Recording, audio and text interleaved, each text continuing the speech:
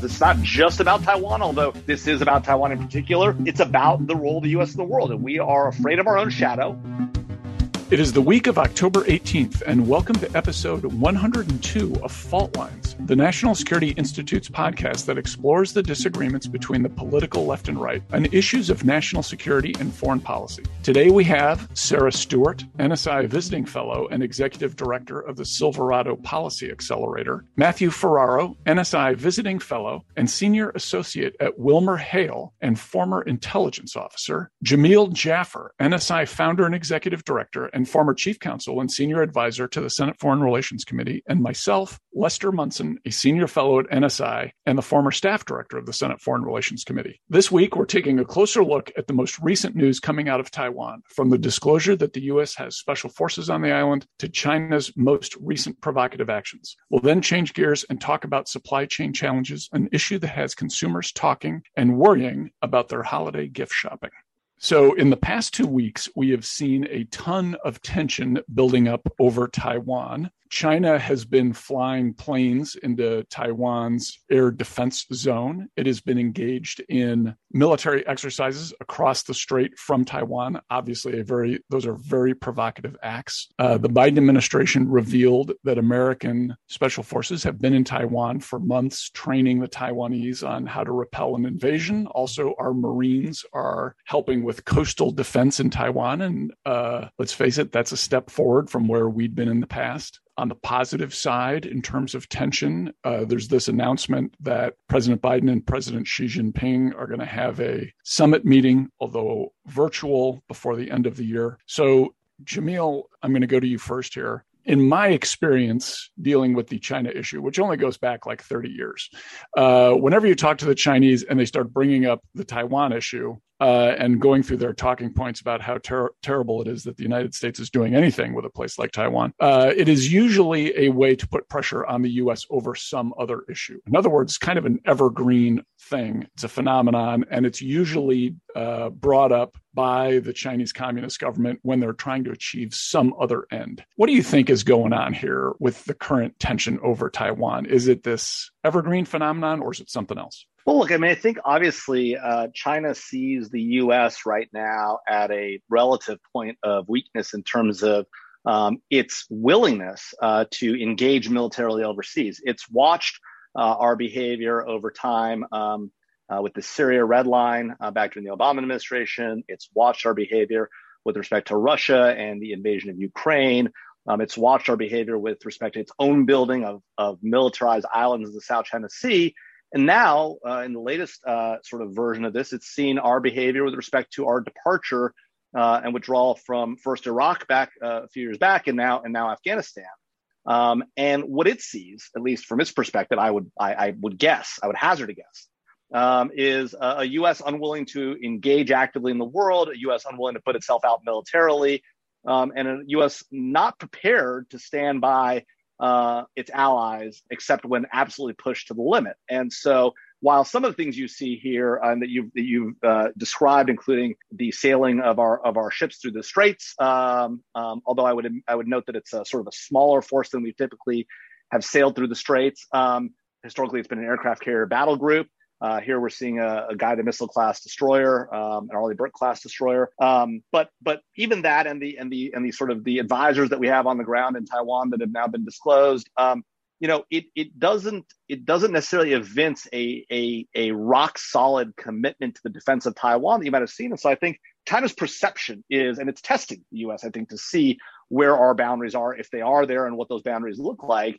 And as far as they can probably tell, it looks like they've got a lot of wiggle room. And so while I don't necessarily see an invasion of Taiwan being imminent, although it could come any day, I think that Chinese perception of U.S. resolve is that it's significantly weakened from where it's been historically, going back a decade and a half, and that we've seen a sort of a forward moving sort of version of that decaying of U.S. resolve.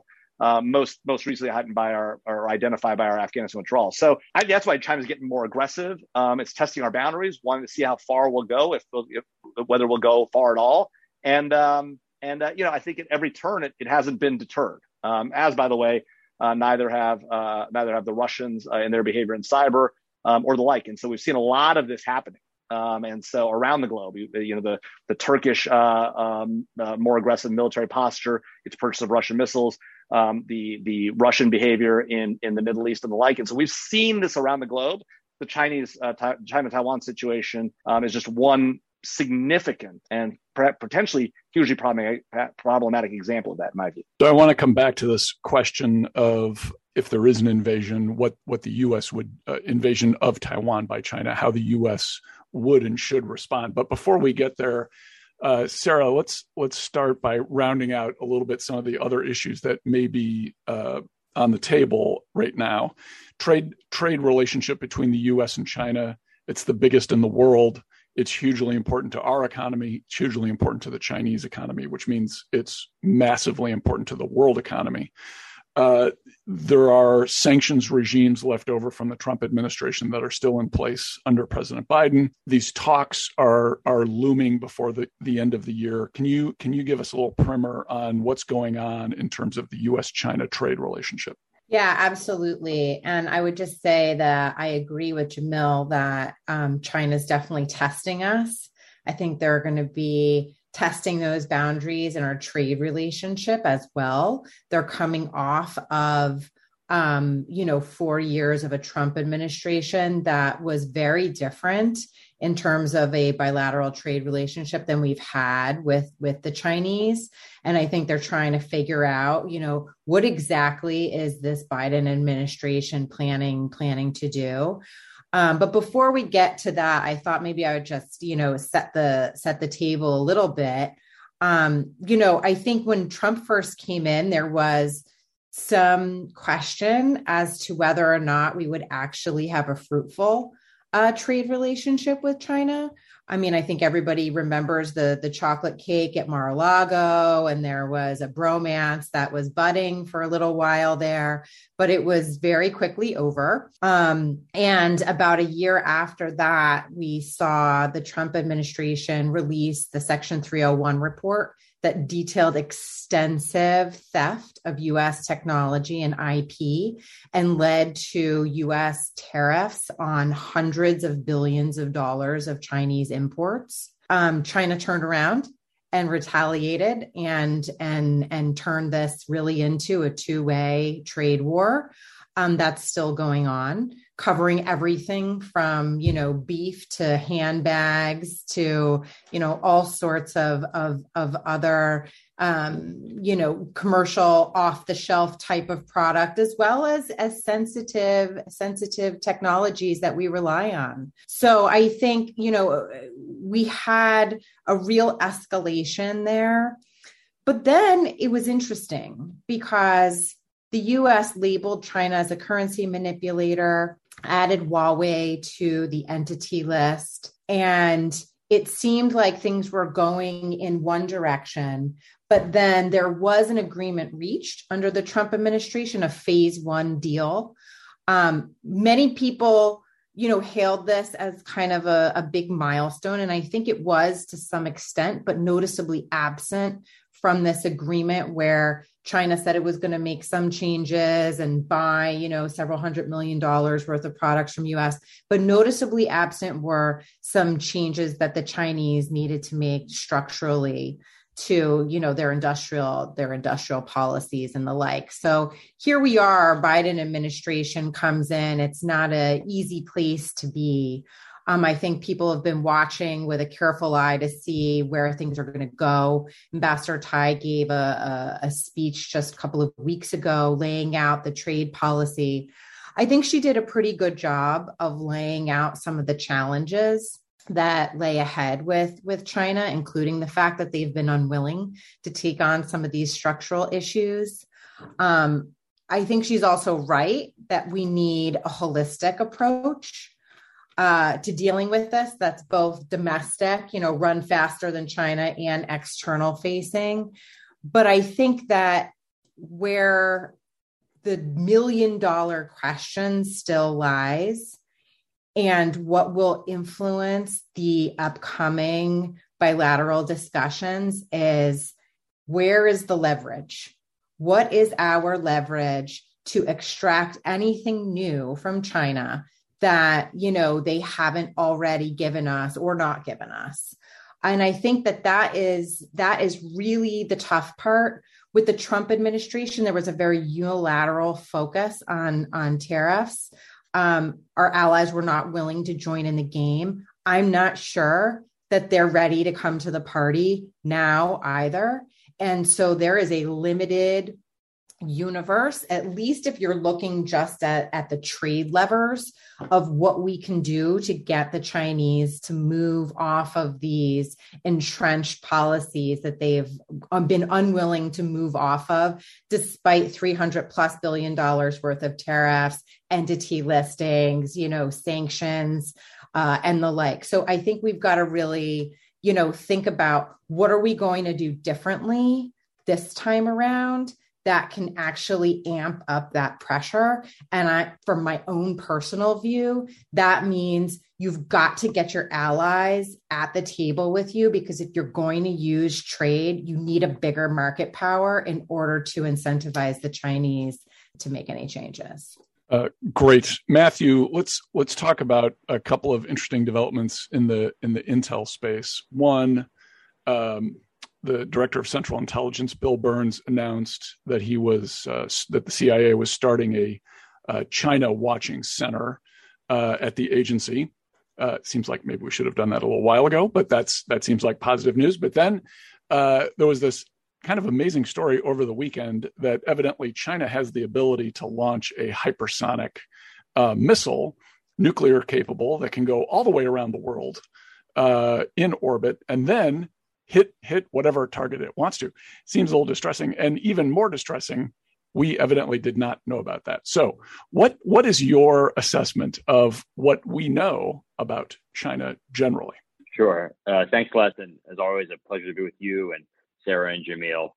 So let me make 3 points here. First, on the intel perspective, no doubt China has always been a hard target. It's a closed society with massive internal security apparatus.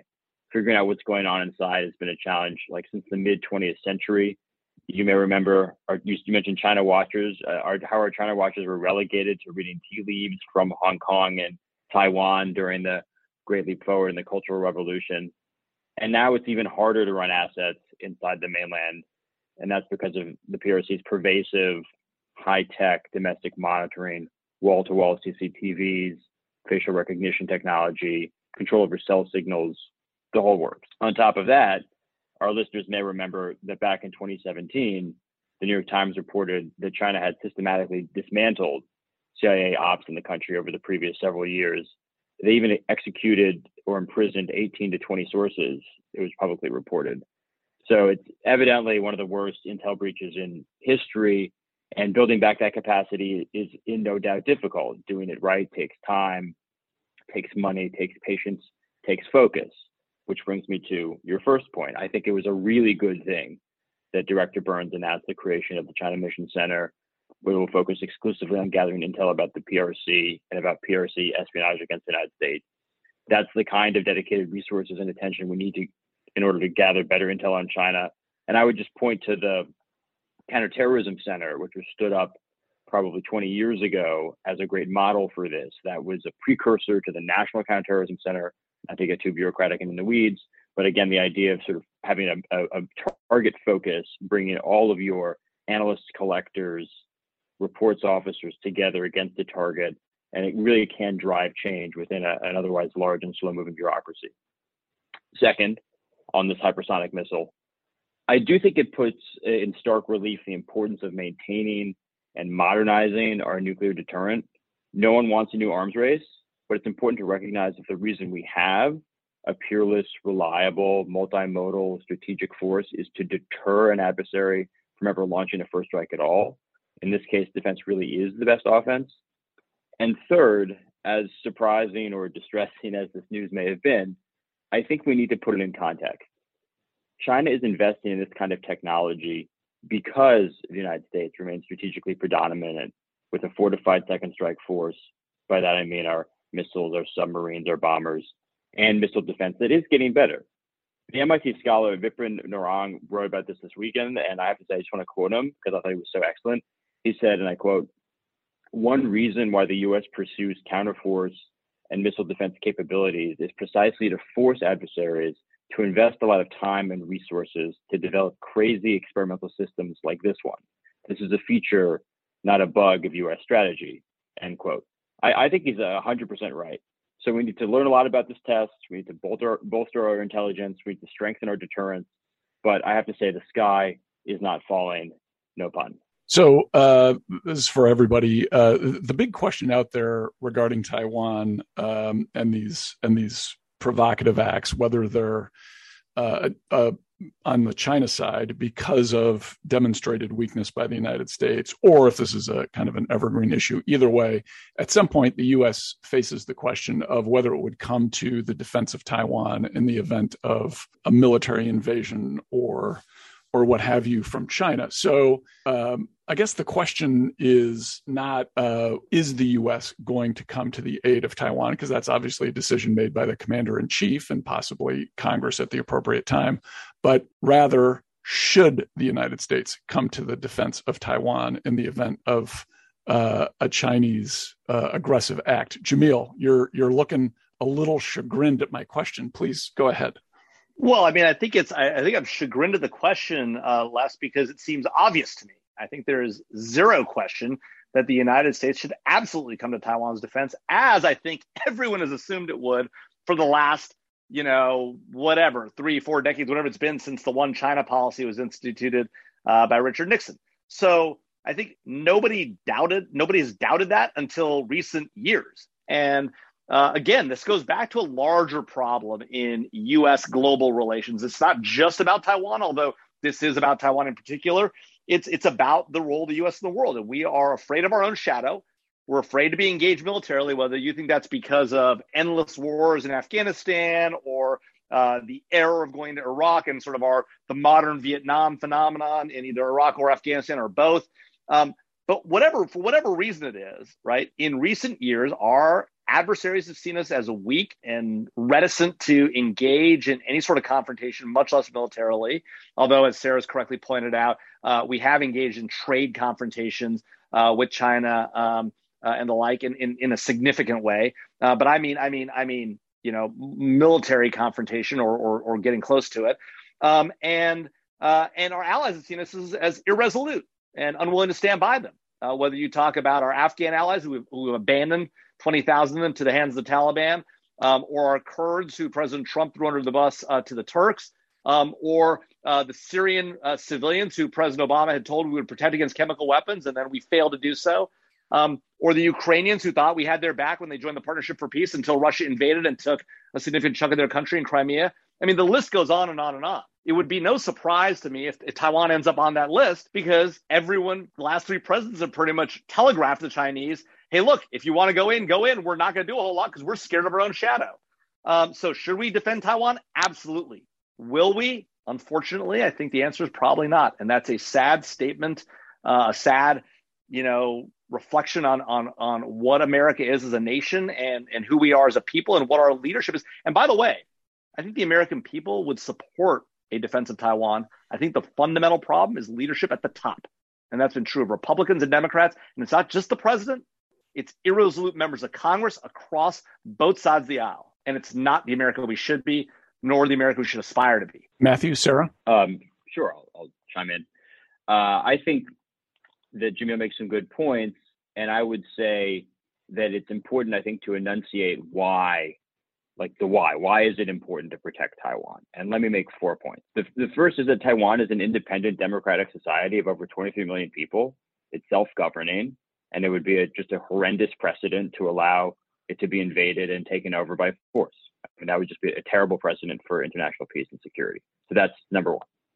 Number two is, if China were to seize Taiwan, China would be in a position to menace Japan, Korea, and the Philippines, and would be able to project power well into the central Pacific, like Midway, Guam, and Pearl Harbor, Hawaii. And by that, I mean, think about what Japan was able to do during World War II when it attacked Pearl Harbor. That would fundamentally alter the balance of power in maritime Asia in China's favor. And playing the tape out, it would consolidate China's dominance over some of the world's most productive and wealthiest economies.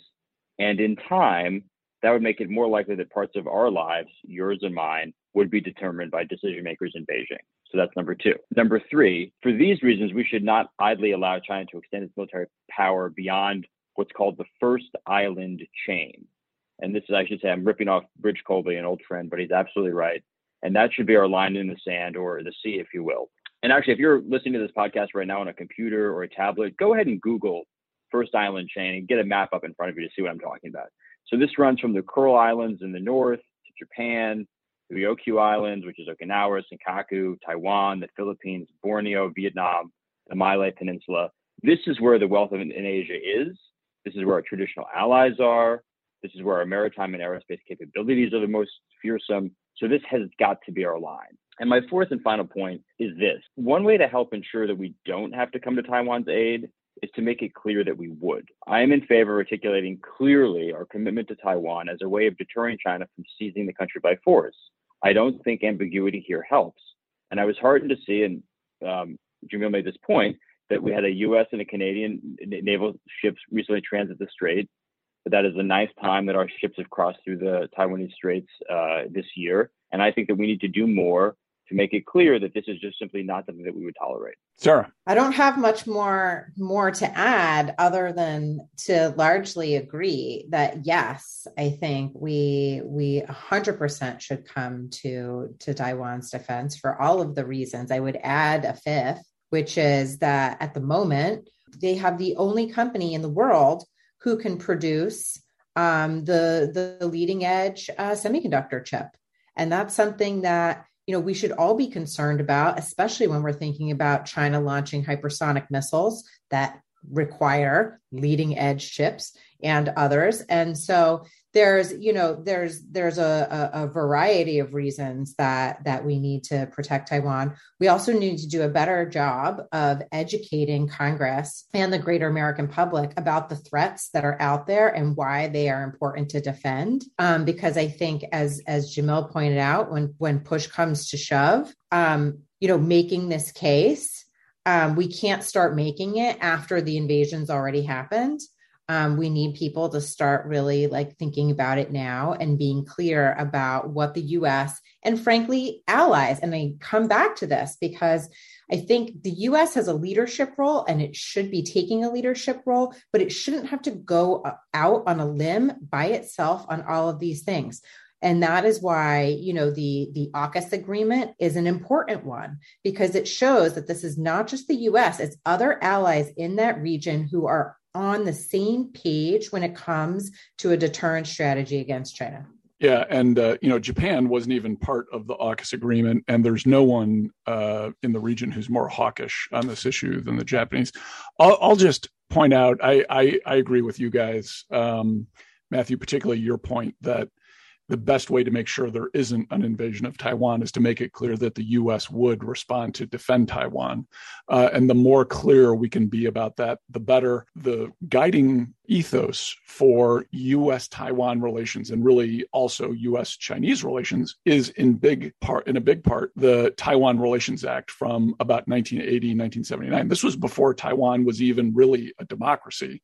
It was just the part of the Chinese Revolution that happened to be more allied with the United States. And when we flipped to Beijing, Congress wrote into law a robust but non-diplomatic relationship with Taiwan. That law has actually kept us closer to Taiwan in many instances over the last couple of generations than we otherwise would have been when the temptation was to economically embrace China 100%. It was that law that prevented us from going too far.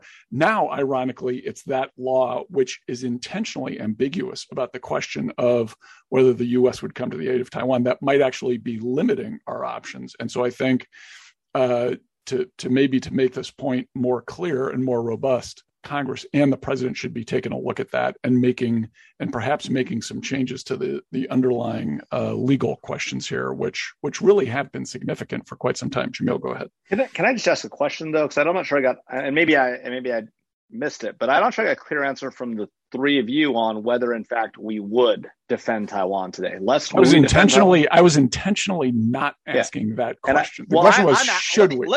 Let me ask that question, right? I expressed my view, which is I don't think we will. I think it's a mistake.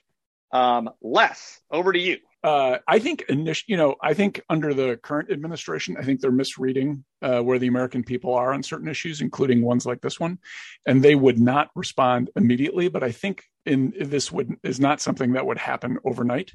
I think we would be dragged into it eventually, in large part because the American people would demand it. Kicking and screaming. Matthew? I have to say I don't know is the honest answer, but I would say to vary a little bit from what Les said, I think the key here would be to intervene quickly and early to basically try to take out, this is a tactical issue, basically take out as many ships as we could, PLA Navy ships, early on.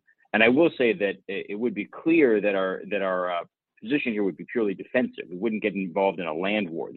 We're not getting involved in a land war in Asia. This would just using our maritime and aerospace capabilities to sink ships that we're trying to transit the straits. I would hope that we would defend it, but I don't know, and I would like to see a greater clarity from the administration. So just so I understand your perspective on this, Matthew. So you think that we should, but it should be a naval assault on their naval vessels. What happens if they drop paratroopers on the island, or they successfully transit the strait, even with us going after them, and they land troops on Taiwan? Then what? You don't want to get involved in land war in Asia. Would you say that we should engage in that conflict then? I mean, I would think that we already have troops in Taiwan, so I would imagine they would be engaged. But my point is that our competitive advantage here is on the seas and in the air and space. And so the goal here, there's a figure that floats around that the U.S. should try to sink 350 PLA Navy ships, PLAN ships, within 72 hours of an attempted invasion. And I think that makes good sense. Like, that should be the goal, to sink as many ships as possible. So I just have one follow-on question. I want to ask Sarah the same question. Yeah. Do you think honestly, and I know you said you're not sure, but let's say that was the recommended strategy. Is there any chance on this earth that this administration would, in the first 72 hours of China invading Taiwan, attempt even to sink 350 Chinese ships? Yeah. What are the percentage odds you put on that? Because I put it at zero. Zero. It's zero. Higher than zero. I'm coming in. Are we talking 10 or 50? I honestly, Jamil, I don't know. But I'm just saying that this should be the strategy. And of course it should be the strategy.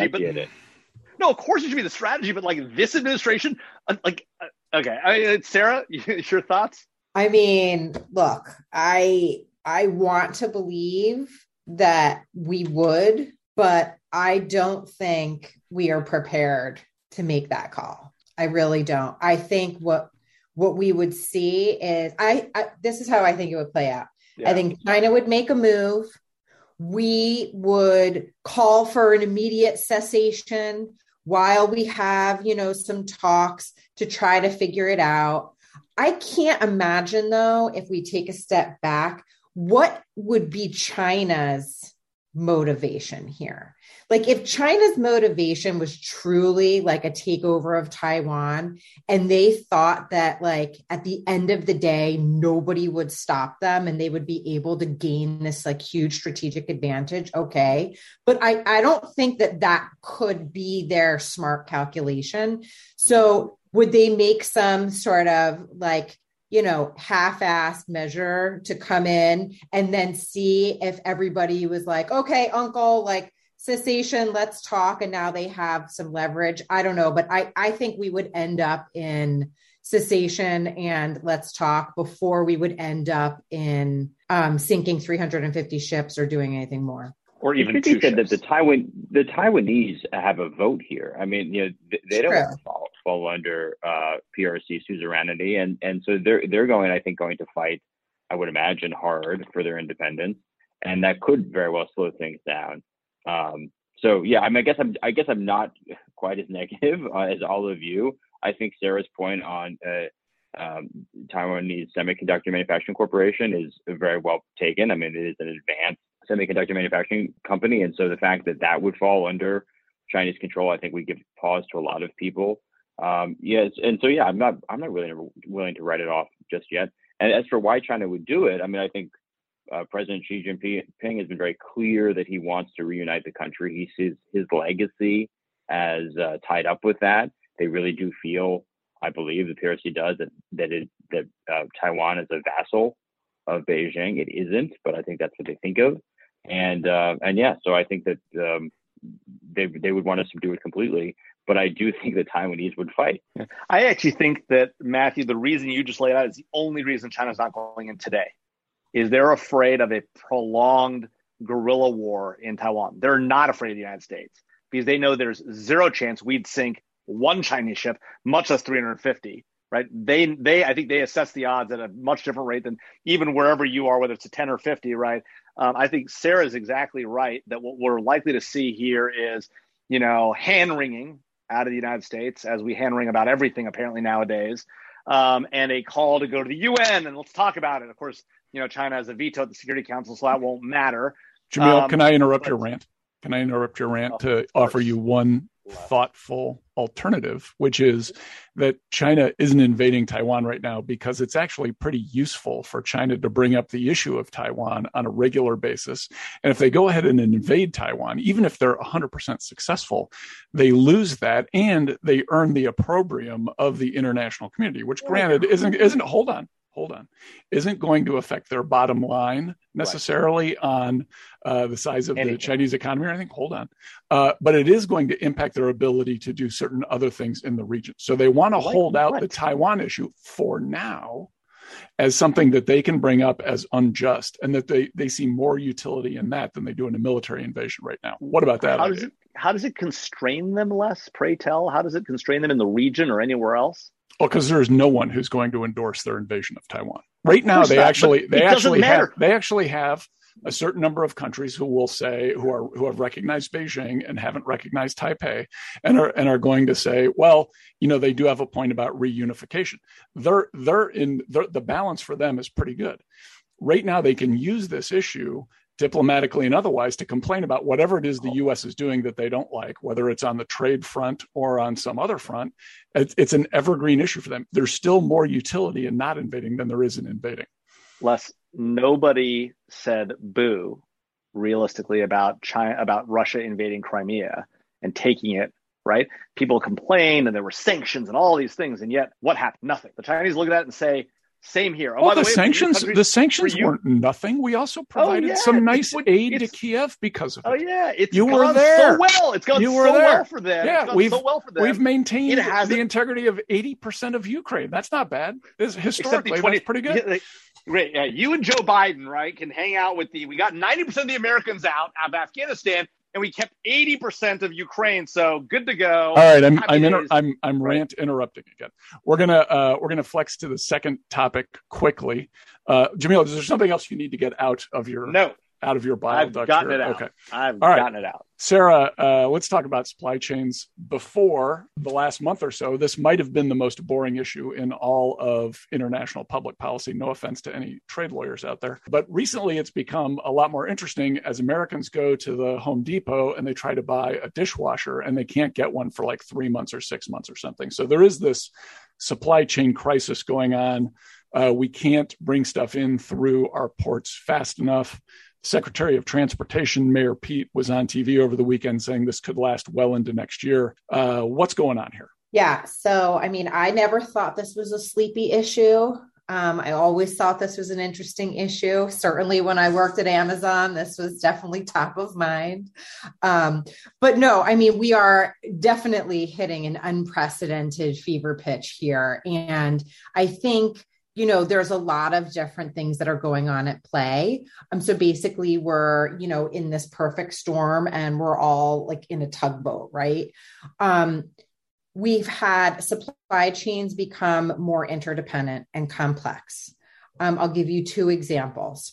A single semiconductor chip can cross the border 70 times during its production. Another example, if you're a fisherman in Alaska and you catch a pollock, that pollock doesn't get deboned and processed, on the ship in Alaska and put on your plate. It's frozen, it's sent to Asia, it's transshipped, it's deboned one place, it's processed another place. So it's crossing all sorts of barriers and being frozen multiple times before it gets to you. So, I mean, this is just two, examples of what we're talking about when it comes to supply chain. So it's really not surprising that when COVID hit, that everything was sent into complete imbalance. I think, you had this combination of, economies were locking down and people weren't going to work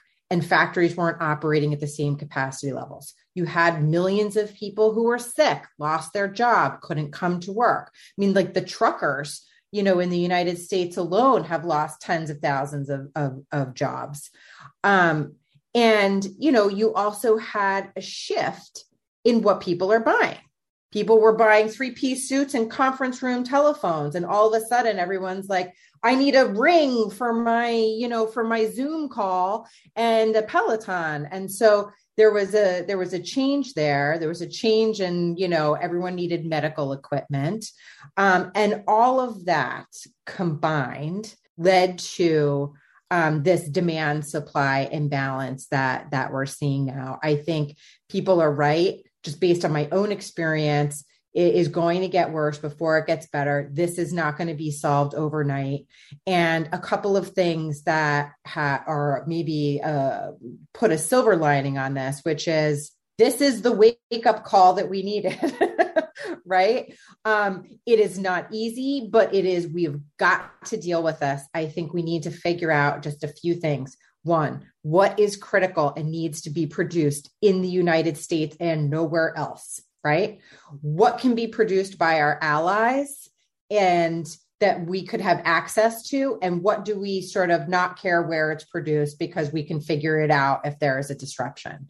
Secondly, I think companies are going to be looking at the contingency plan to their contingency plans a lot differently, given this whole situation. Our ports are going to need to really rethink how, all of the logistics are working. We need to think about worker retention because there's a lot of jobs in warehouses and railroads and trucking and everything else that needs to be dealt with. And last, we have an energy crisis that's compounding all of this right now.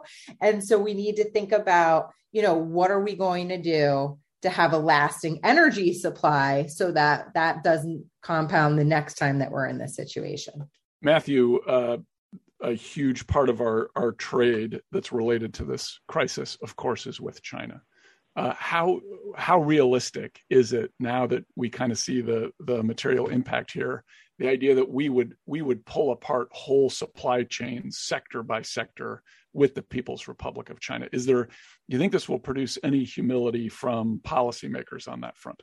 Yeah, I think I agree with something that Sarah said, which is I think we really need to focus on so-called decoupling only to those items or industries for which we really do need to build resilient supply chains by either bringing them back to the U.S. or what's called nearshoring them to like Mexico or Canada. And so focus on the central and forget about the peripheral. The administration has been doing this through these like supply chain reviews that began in February. Those are focusing on 4 critical industries: semiconductors, high capacity batteries, rare earth elements, pharmaceuticals. And so we should focus on decoupling on those kinds of supply chains, either like outright decoupling or doing what's called resilient supply chains, where you basically just make sure that any interruptions in one place isn't going to totally mess up the entire supply chain. Like IKEA furniture doesn't fit in the same category. I think we can let the market figure out the optimal structure for those sorts of supply chains, but really just focus on the things that we consider to be the most important for national security purposes. Jamil, what's your take? Should this be impacting our overall China policy? Well, I mean, absolutely. I mean, I think Sarah made the point that, finally people are awake to this threat. I mean, we should have woken up to it at a minimum, 5-6 years, a decade ago, when the government knew this was a problem and has been talking about it internally for a long time.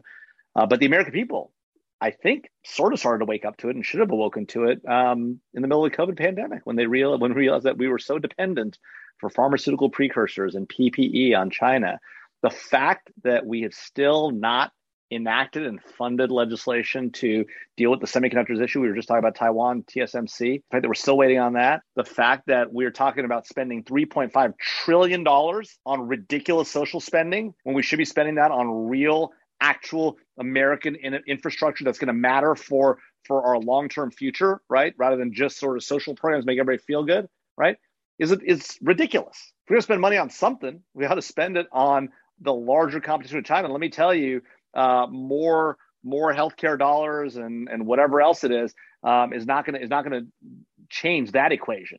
And so we have a White House that's dangerously out of touch with what we need. One would have thought, we heard that the adults were back in the room, right, and the adults were gonna bring us to the right place, and yet we've seen a president who makes decisions rashly, gets angry rapidly, sticks by those decisions. At times when the evidence is clearly to the contrary, and then blames others, claims to take responsibility and blames others. That's not just Afghanistan, by the way. It's most obvious that the Afghanistan conflict, but it's happened over and over again.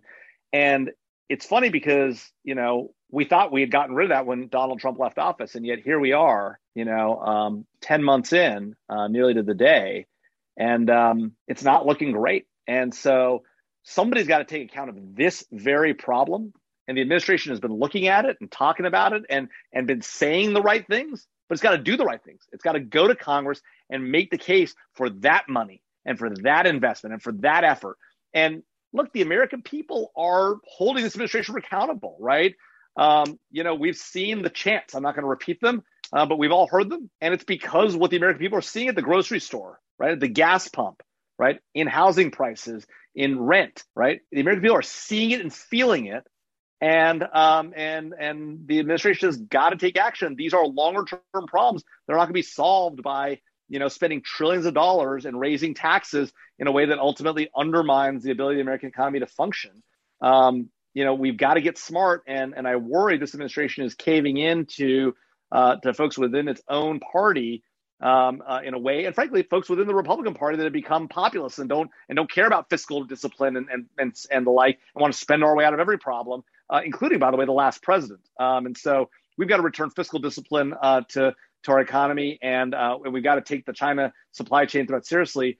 And unfortunately, I worry that I don't see real courage in the White House or in Congress in either party to tackle this issue, and that's a really, really troubling sign.